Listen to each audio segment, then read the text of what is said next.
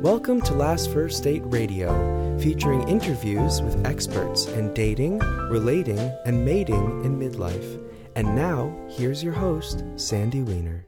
This is episode number 452 with Jocelyn Johnson, the relationship check-in method.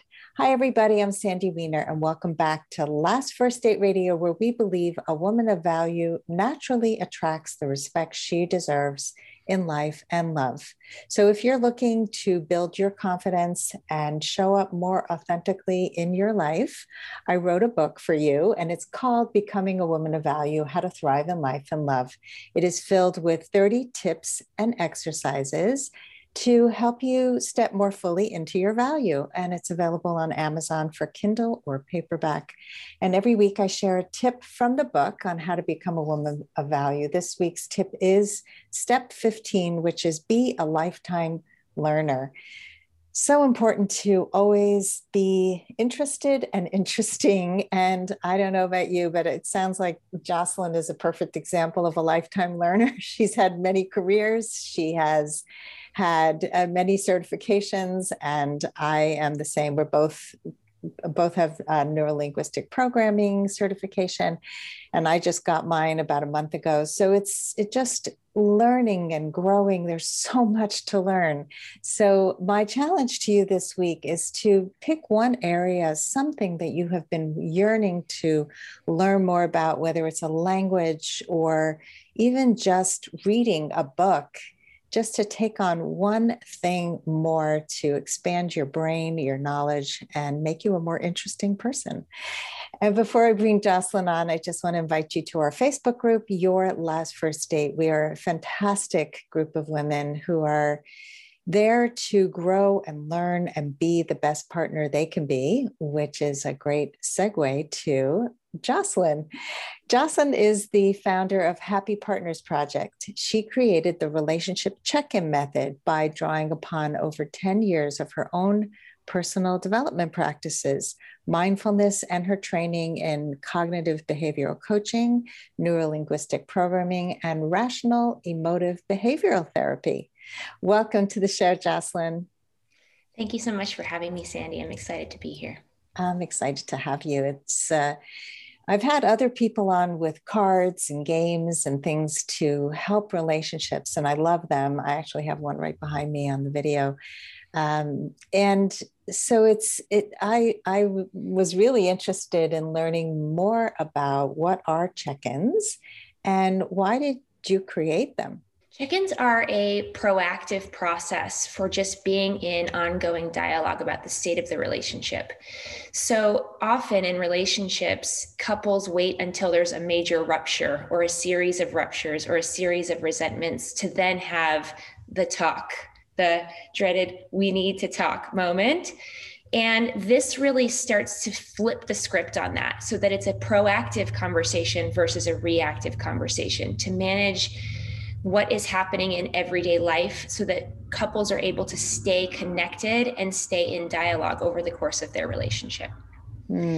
So the relationship check-in method that I created is foundationalized on mindfulness and psychology to not just generate conversation, but to actually train emotional intelligence and give coaching throughout the process so that these foundational communication tactics start to become second nature. So how do we integrate nonviolent communication into conflict? How do we integrate active listening, open-ended prompts rather than yes/no questions, right? So those are some of the elements that are stitched throughout the process that I created. That sounds amazing. So many people are lacking in all these skills. It's just not something we are born with or naturally, maybe we are born with them. Actually, we get it knocked out of us by terrible, relationship modeling. And it's interesting you brought up the nonviolent communication, because as I was divorcing, my husband finally went for help and he ended up learning nonviolent communication. It was what I call the miracle of our divorce, because it helped us to talk about things that we never could talk about in our marriage. So for the last 3 years of our marriage, we spent hour after hour talking out the things that we couldn't speak about. My kids were really confused. They were like, why are you getting divorced? You're talking. So just talking is not enough, obviously, but it helps. And so when people have these skills and they can resolve conflicts and even avoid conflict by talking about stuff before it comes up, it's fantastic. And I actually have a question for you. Last night I was giving a talk I have a monthly membership program called the Woman of Value Club. And we were talking about overthinking. It's the theme of March. And one of the things I talked about that just kind of came up as a controversial topic is that in one of the relationships I was in, I preempted sabotaging behaviors by talking about them at the beginning. And I said, what might you do to sabotage a relationship? I'll talk about mine, you talk about yours. He looked at me like I was crazy. So one of the people who was listening last night to the call said that her fiance heard this whole saboteur thing. And he said, boy, if you would have gone there early on in our relationship, it probably would have been a deal breaker because it's too heavy. So the question, made me really think, like, it ended up being fine in my relationship, but I'm just wondering what you have to say about some of these topics and how early on do you bring stuff up? So a big theme in my coaching work, and then also through just what I coach as far as when to engage a check-in method, is to really look at mutual movement, right? So there's a genuine unfolding of intimacy that happens over time. And so I would say that as couples start to engage in a monogamous sort of dynamic, right? And as triggers start to come up and you start to see that the container of relationship that you're in is designed to push and catalyze your evolution, that's the time to start having these deeper dive conversations. So I've said anytime that you're moving into a time of dedicated commitment, you're actually intending to go into monogamy, maybe you're having discussions about living together, that's the time when I would suggest initiating some of these deeper, more immersive conversations that really surface through open-ended questioning the different areas that could also be blind spots for someone, right? Because in the example that you gave, someone who's never contemplated that or isn't in personal development work may be completely like overwhelmed and blindsided. They may say, oh, I've never had to think in this way. And so the questioning that is built into the deck is very accessible to allowing the person to get into tactical understanding of these deeper processes, right? So it's rather than what behaviors would you use to sabotage, we might ask the question, is there anything that I did this week that consciously or unconsciously affected you that I did, right? And so someone may say, oh yeah, actually, while I was getting ready the other day, I got really like gussied up for that job interview I had, and I came out early and I was kind of hoping that you were going to notice and make a comment, and you were rushed and you left the house. And I know you didn't do that intentionally, but I kind of would have loved if you had made a comment about how I looked all gussied up for this big interview, right? So then the person can say, oh, okay. And then you can start to have a dialogue around what was going on for the other person in that moment too. That's a nice way to reframe it. Mm-hmm. Yeah, I think the problem is that when we've been doing personal work for a while, we don't realize how distant other people are from the language and from they can't make that leap as quickly as we can. So being able to say it in language that people understand and in a way that doesn't alienate is super important. Well, it's also difficult for many people to access their emotions and to access the quote unquote intimacy and connection side, right? It's much more measurable to say, okay, what actions can I take between now and next check-in to meet that need? And then getting really distilling down the requests in that way, right? Versus saying, how do you feel when I don't take out the trash? How do you feel when I say certain things? So we do get to feelings in the deck and through the open prompts that are included throughout here and some of the activities.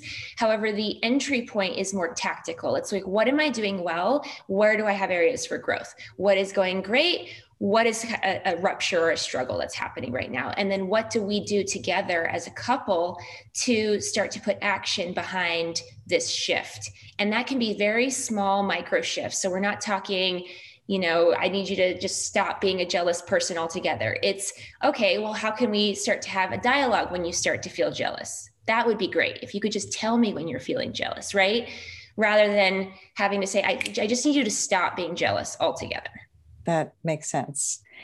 I've used those techniques with clients who are trying to have a difficult conversation with somebody who has behaviors that have triggered them over and over. And, it's a great way to kind of ease somebody into, here's what I need. This is what's working. This is what's not. I know your intention wasn't to hurt me. This is how it felt.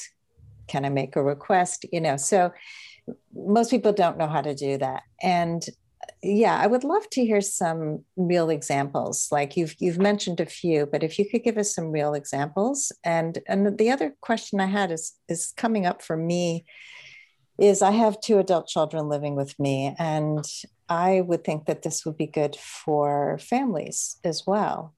Are these adaptable to any relationship, or is this mostly for romantic relationships? I'm in development on a family check-in process because it could be adapted. I haven't told you yet what the 5 categories are, but since we're going into some of the specifics, the categories start and end on gratitude. So every check-in will always start with gratitude and end on gratitude. There's refriending, future gazing, solving conflict, and connection, which is really sex and intimacy.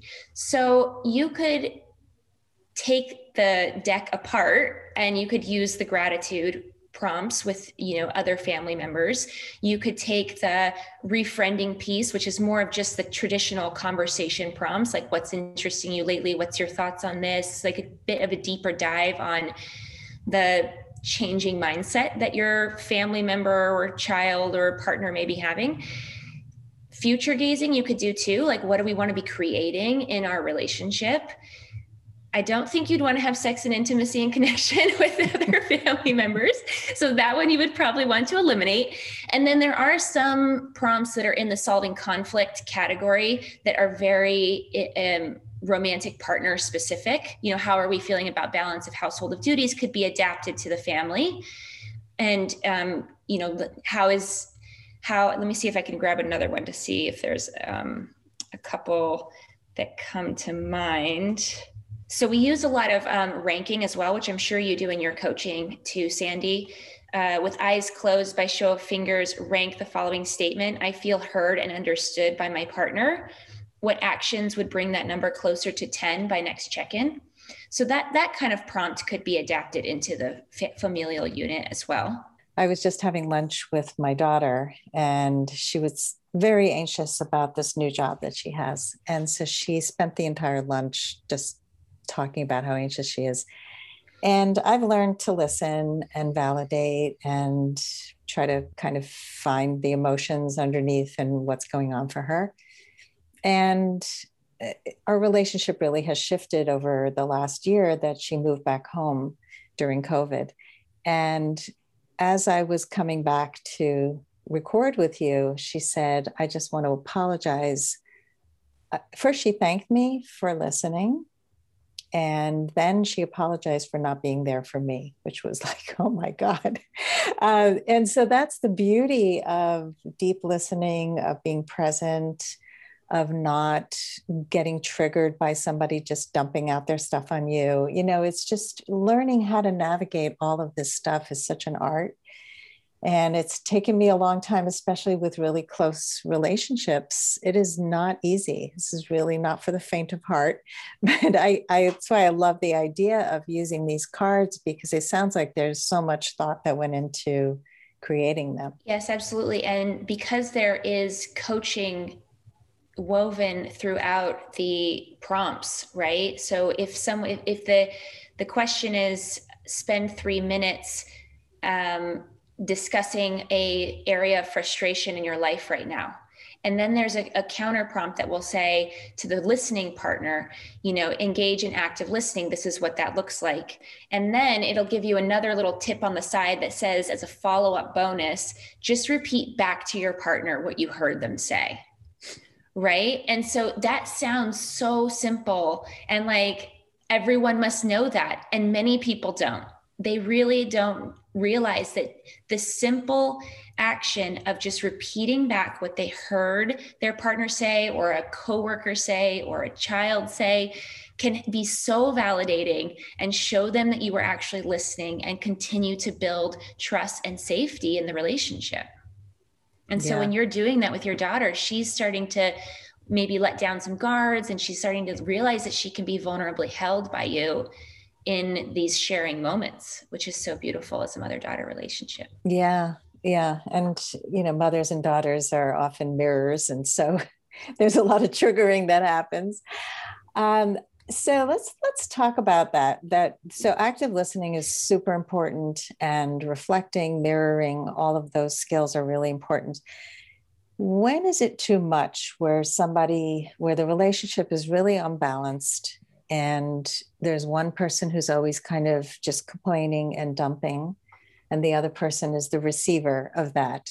How would you deal with that kind of relationship? Do you have cards for that? Do you have a prompt for that? Like, what would help? Because of these prompts both partners share, I think there's an opportunity for both partners to have equal voice. And what's important, what I would tell that couple, outside of the deck itself, but what I would tell that couple would be to start looking at the themes where someone's maybe not feeling seen or heard, and they're starting to bundle that or confuse that into, you didn't pick up my socks, or I saw this happened, and they're getting very trigger happy, right? Is to pull them out of that and start to say, hey, is there something else that's going on here that you feel perhaps there's an imbalance in the household duties, and that's why these 5 things seem to have resonance for you, right? There's also the opportunity to create boundaries. So in the process, and I think in every healthy relationship, behind a need is a request, right? We learn this in nonviolent communication very intimately. So that behind every need, or behind every heightened emotion, is a need, and then there's consequently a request that gets to be made, an agreement. So there is coaching about how to navigate the agreement and commitment space, and how to reach mutual understanding, even if you don't agree. So a big core theme of the deck is you plus me versus the problem, not you versus me.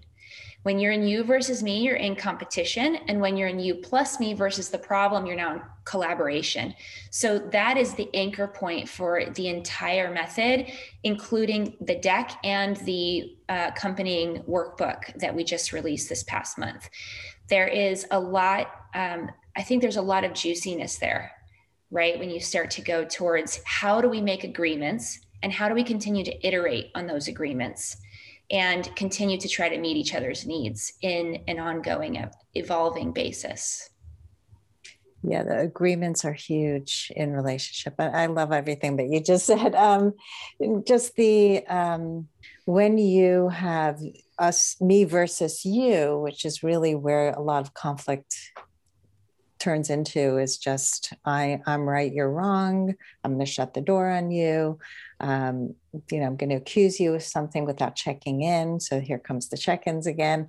And it's just when you take down those guards and you realize that the relationship is really the key. We want to hold the relationship together. So the you plus me is a really important unit. So there's the problem outside of the relationship that you can work on together, which I think is a great way to look at it. Yeah, about holding the relationship as sacred. So that's really the starting point, is you've got to get unified as a team, and you're out to bust up the solution, or bust up the problems and find solutions together. Yeah. And then you talked about agreements, which are also really essential. This episode is brought to you by Amazon Music Unlimited. Whenever I cook, I love listening to music from the 70s, like The Grateful Dead and Crosby, Stills and Nash, and my favorite, Joni Mitchell.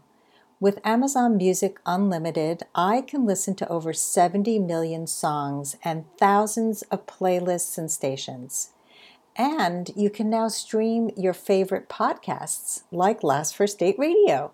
You can listen to any song, anytime, anywhere, on any device, whether it's your smartphone or tablet, your PC or your Mac, Fire TV, and any Alexa-enabled device like the Amazon Echo.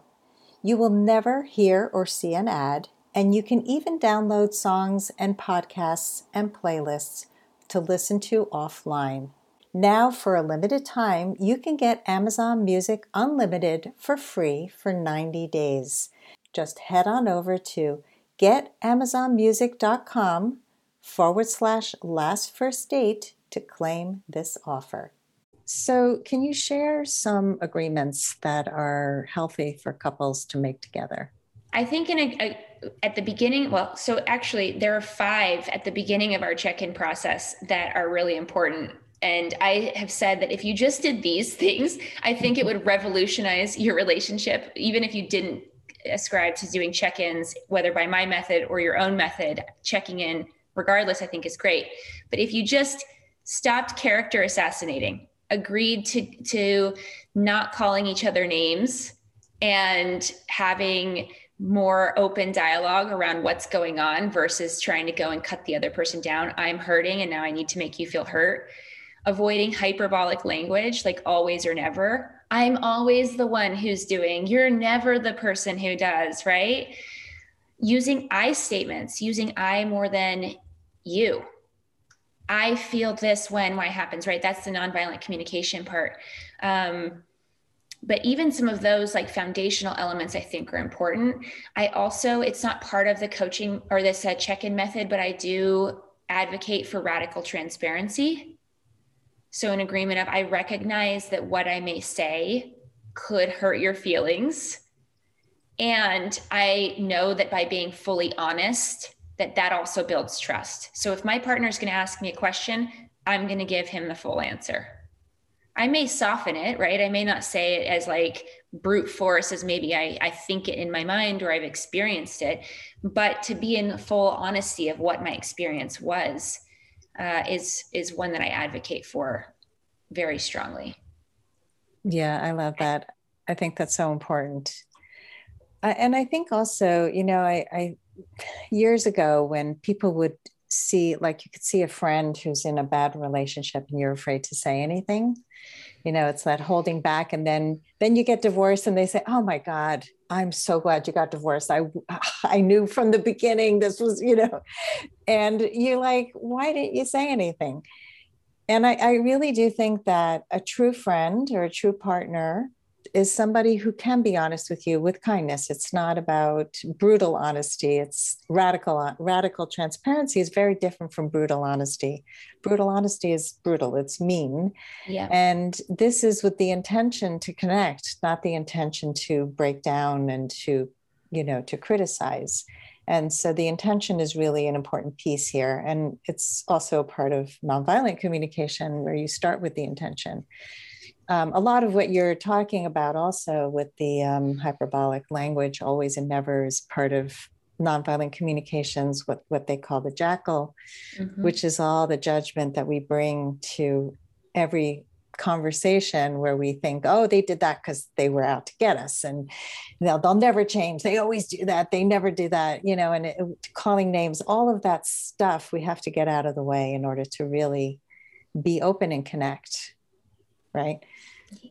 Yeah. One of my colleagues and the author of The Masculine in Relationship, G.S. Youngblood, he says, feelings first, facts later. And I just love that as a mantra for relationship, right? Go to the feelings first and you can tend to the facts later. And actually, when you tend to the feelings first, the facts start to vaporize. It's almost like the facts and the details don't matter as much. And it's sometimes shocking when I'm working with couples and I tell them you're both right. Because they're like, that's impossible. Like, no, I'm clearly right. Like, how can you say that we're both right? And what I remind them is that all the input, all the stimulus is going into both of your brains. It's getting filtered by all your past experiences, all your behavioral patterns, your familial patterns, your trauma over your life, and it's getting spit out as something completely different than what went in. And you can't take that away from either of you. So both of your experiences are right. And what we need to get to is to a place where you guys can have mutual understanding about that, right? And start to get clear on, okay, I'm going to attempt to see your side. And that does not mean culpability. It doesn't mean that I'm at fault and I'm taking blame. It means I can see where you're coming from. So reaching that point of mutual understanding is important. Yeah, that's so important because we see it through our lens. We see it through our experiences and our lens, and we must be right. Working with a client now who's so future focused that when someone's talking, she has the answer and she's trying to stop it both at work and in her romantic relationships because she's not really listening. She's trying to be right. She's trying to get there. Mm-hmm. And I get that. It's so easy to fall into that trap. And I've had G.S. Youngblood on my show. He's great. Oh, yes. Book behind me. Yeah. Yeah. He is wonderful. Yeah. So the masculine feminine polarity plays a role in our relationship. So yeah, to speak to that, how it affects our relationship. And I would say like even in non-hetero couples, we still have masculine feminine polarity. So can you talk a little bit about what that means? Yeah, so it's just an operating stance. I think of it as an analogy I gave a client one time who's in the tech industry was like, it's like Android and iOS, right?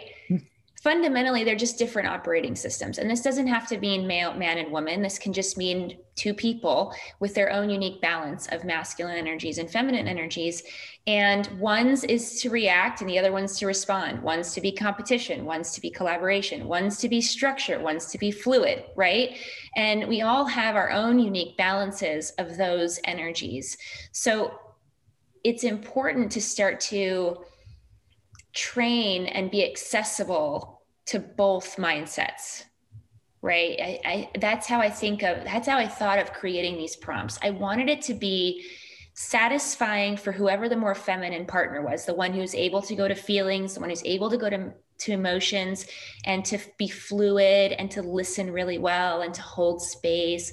And I wanted it to be accessible for the person who's more masculine in the relationship that needs a plan and a strategy and an action and something that's measurable and needs to feel set up for success, right?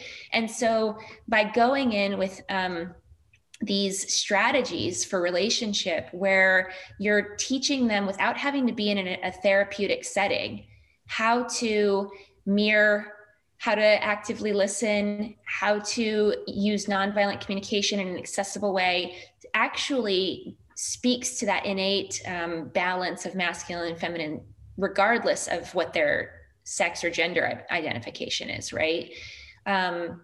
So I think that that's woven throughout the method and really presents more as some resourcing around when we're saying, I feel blank when Y happens, right? We're giving cues about what are some emotions that you could be accessing in this moment, right? That might be the follow-up prompt.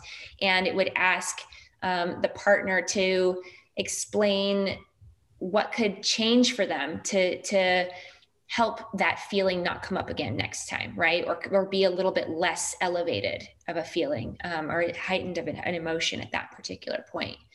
So it's really about coming at it from, this is not for men, not for women, not for a masculine, not for a feminine, unilaterally, but really that there's those energies and that polarity stitched throughout the coaching that's in the deck.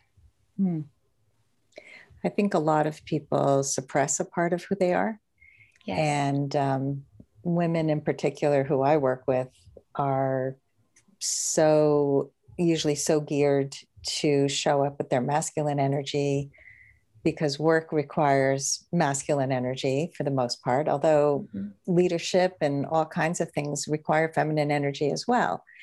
And when we can balance it and not just be in our heads all the time and not just be in get it done mode and have more patience and balance those beautiful feminine energy traits, we kind of, I see it as we bring more balance to the relationship, and we provide what the other person is lacking. Because if we all show up with the same energy, we kind of cancel each other out, right? Exactly. And you butt heads. So if my partner comes to me and is like, I'm feeling so frustrated right now, I can't continue this conversation, right? That's my opportunity to then step into my masculine leadership position and say, okay, tell me more about that. Mm-hmm. And to be the leader in that moment when my partner is in a heightened emotional state, right? And to instead be like going into competition or, going into the war battle mode of like, well, how does that, like, that's not possible. And going into, tell me what I need to do right now, right? So many times, I'm sure many couples out there have heard their partner say, what do you want me to do about it? Just tell me what you want me to do about it, right? If that's the masculine partner saying that, and the feminine partner is in feelings, all she wants to do is talk about her feelings. So being able to resource that guy on just go into, oh, I hear you're frustrated. Oh, I'm hearing that you're this, just repeating it back, right? Actually pulls him into a more feminine energy to kind of match her, but with a leadership tone. So it's really bringing both energies into play, which I think is, to your point, exactly right for bringing balance into the relationship. Yeah, I love that. And so I'm just wondering if you have an example of a couple who've used these cards and to share like some transformation that happened. I had a work colleague who was having some trouble in his marriage. They have 2 children. And he was like, I'm sort of at wit's end, we're not having sex anymore. We're not really intimate. And I don't know what to do. I don't know how to make her happy. She's just constantly on me about things. And so they started doing check-ins, and the check-in allowed them to surface a lot of the resentments and frustrations that had been coming up, but not spoken. So that's what's really beautiful about a check-in process, regardless, again, of whether you do our check-in method or develop your own strategy, is that this gives you a safe opportunity to not just raise areas of friction and frustration, but to recenter into all the good stuff, right? That's what future gazing is about. What are we building towards? That's like a nice, cushy little bubble around it. Refriending, getting back into that curiosity state so that you're building that bridge of connection in that way. And then the conflict almost feels diffused once you've gotten to gratitude. I'm so grateful for all these things that you've been doing for me or that have done, or I couldn't have done without your support. And here's what we're building towards. And here's me taking some interest in things that are important to you, just from a friend level, right? Friend curiosity level. And by the time you get to the conflict, then it's like, okay, that's one element, but there's all this other wonderful stuff that's wrapped around that. So that's what they saw. They saw that by going through the check-in, they were able to get centered back into all the things that they loved about each other, all the things that they were building towards. They were able to start visioning about new things they wanted to bring into their family unit, into their relationship.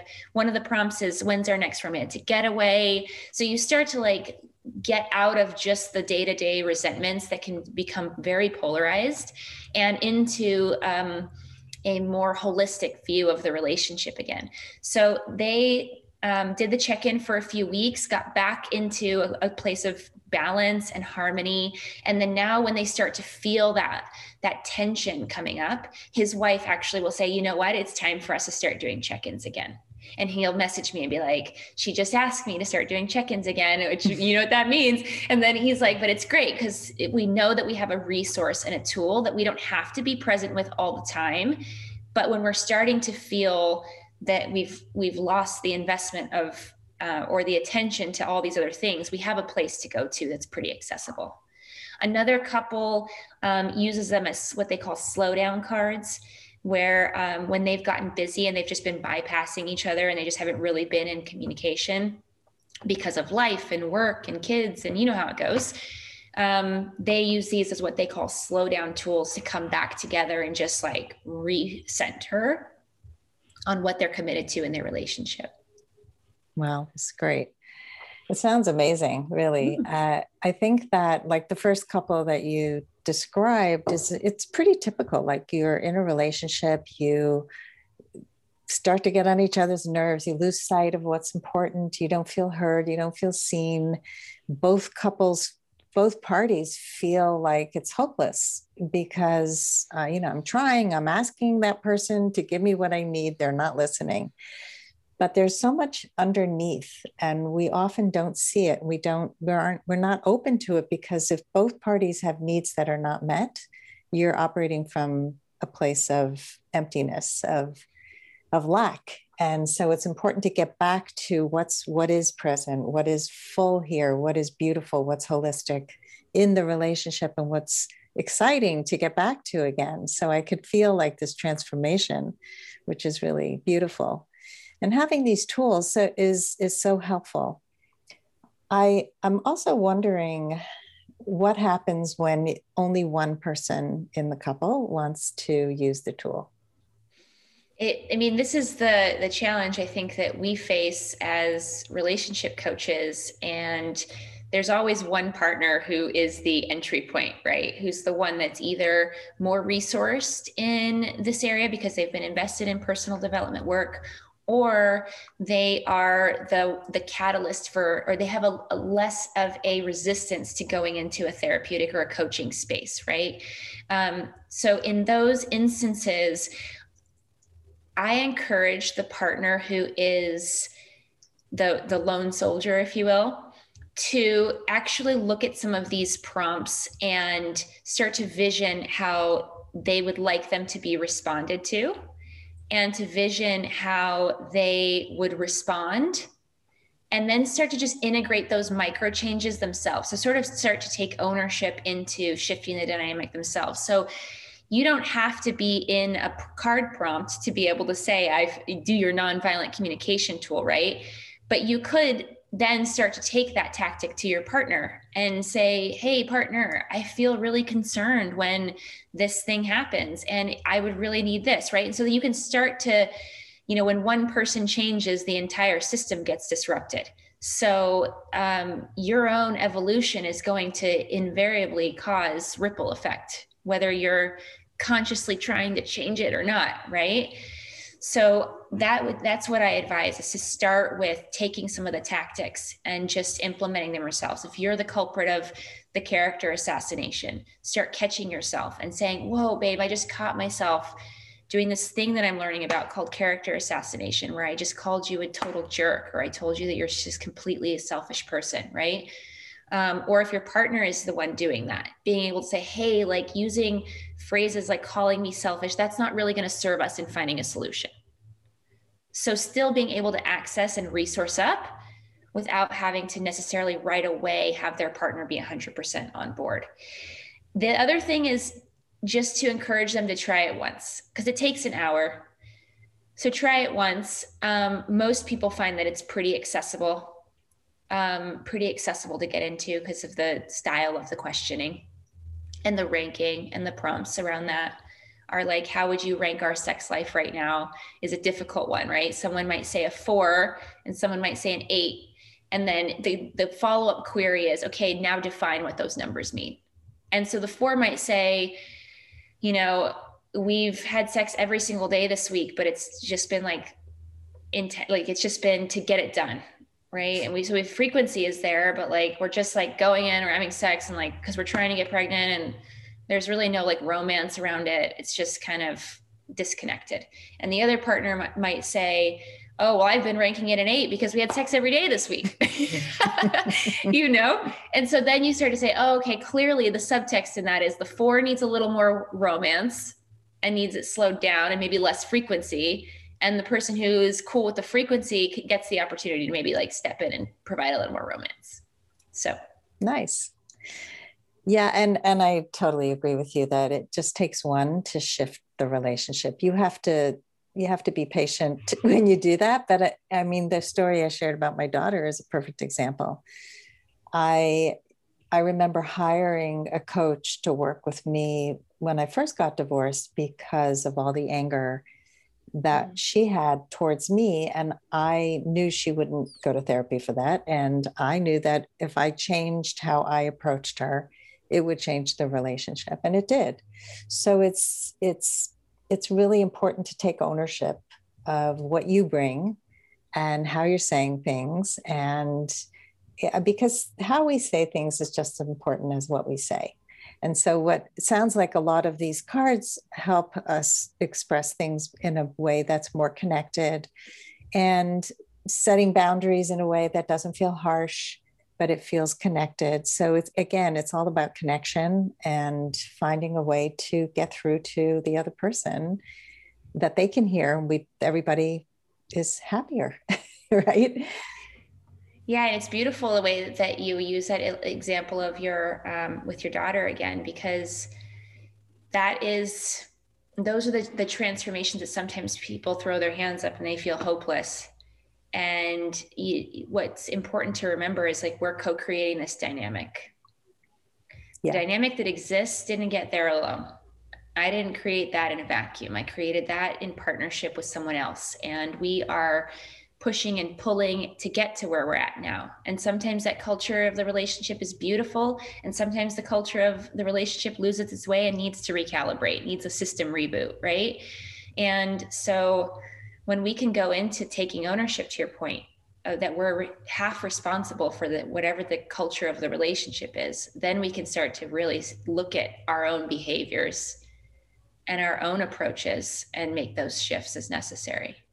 Yeah, taking responsibility for your share is 9/10 of the way there. I find so many people have such a hard time looking at that. It feels so vulnerable, and it's like you got to get ego out of the way. And even when I was doing parenting work, I subscribed to a program called Total Transformation. And are you familiar with that? No. It's a series of CDs at the time. This is a long time ago. And the first thing they asked you to do was to look at yourself as a parent. This isn't about your child. This is first about you. How consistent are you? Do you set limits and then, not follow through? What are you doing? And what is your partner doing? And how are you parenting together or not? And that's where you start. You don't start with, let's blame the child. The child is so angry. Well, again, not in a vacuum.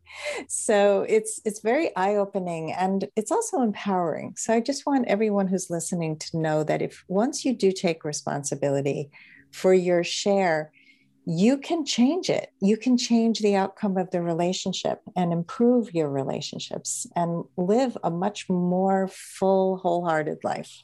It really is true. Yeah, fully expressed, fully received, and that taking ownership piece is beautiful. And if they're able to also have some self-compassion, that it doesn't have to happen overnight. Yes. At 1 degree left turn over time takes you very, very far. So really even true. If you've gotten the awareness, I tell a lot of clients that awareness is that first big step. Just being able to see it and then being able to name it and then noticing it and then interrupting it and then starting to choose something new, right? It's a little phase by phase by phase, and you'll get there. Yeah, I love that. Awareness is always the first step in any self-growth. Just even knowing my body tightens up. I'm not even sure what that is. I can't breathe well. Like those are all signs that something's going on for you. And so tuning in, like last night when we were talking about overthinking, one of the clients said, my brow furrows when I'm overthinking, but I don't even catch it. Somebody else usually catches me, but she knew what was happening inside her body. So I directed her back to that. I said, you have signposts, furrowed brow, tightening, pay attention to that. Just start there, right? So it's just that one step. Well, this is so wonderful. It sounds like your check-ins are so helpful, and I'm really curious to learn more. And I know that you have a special discount for our listeners. So can you share how people can get the card deck and the companion journal?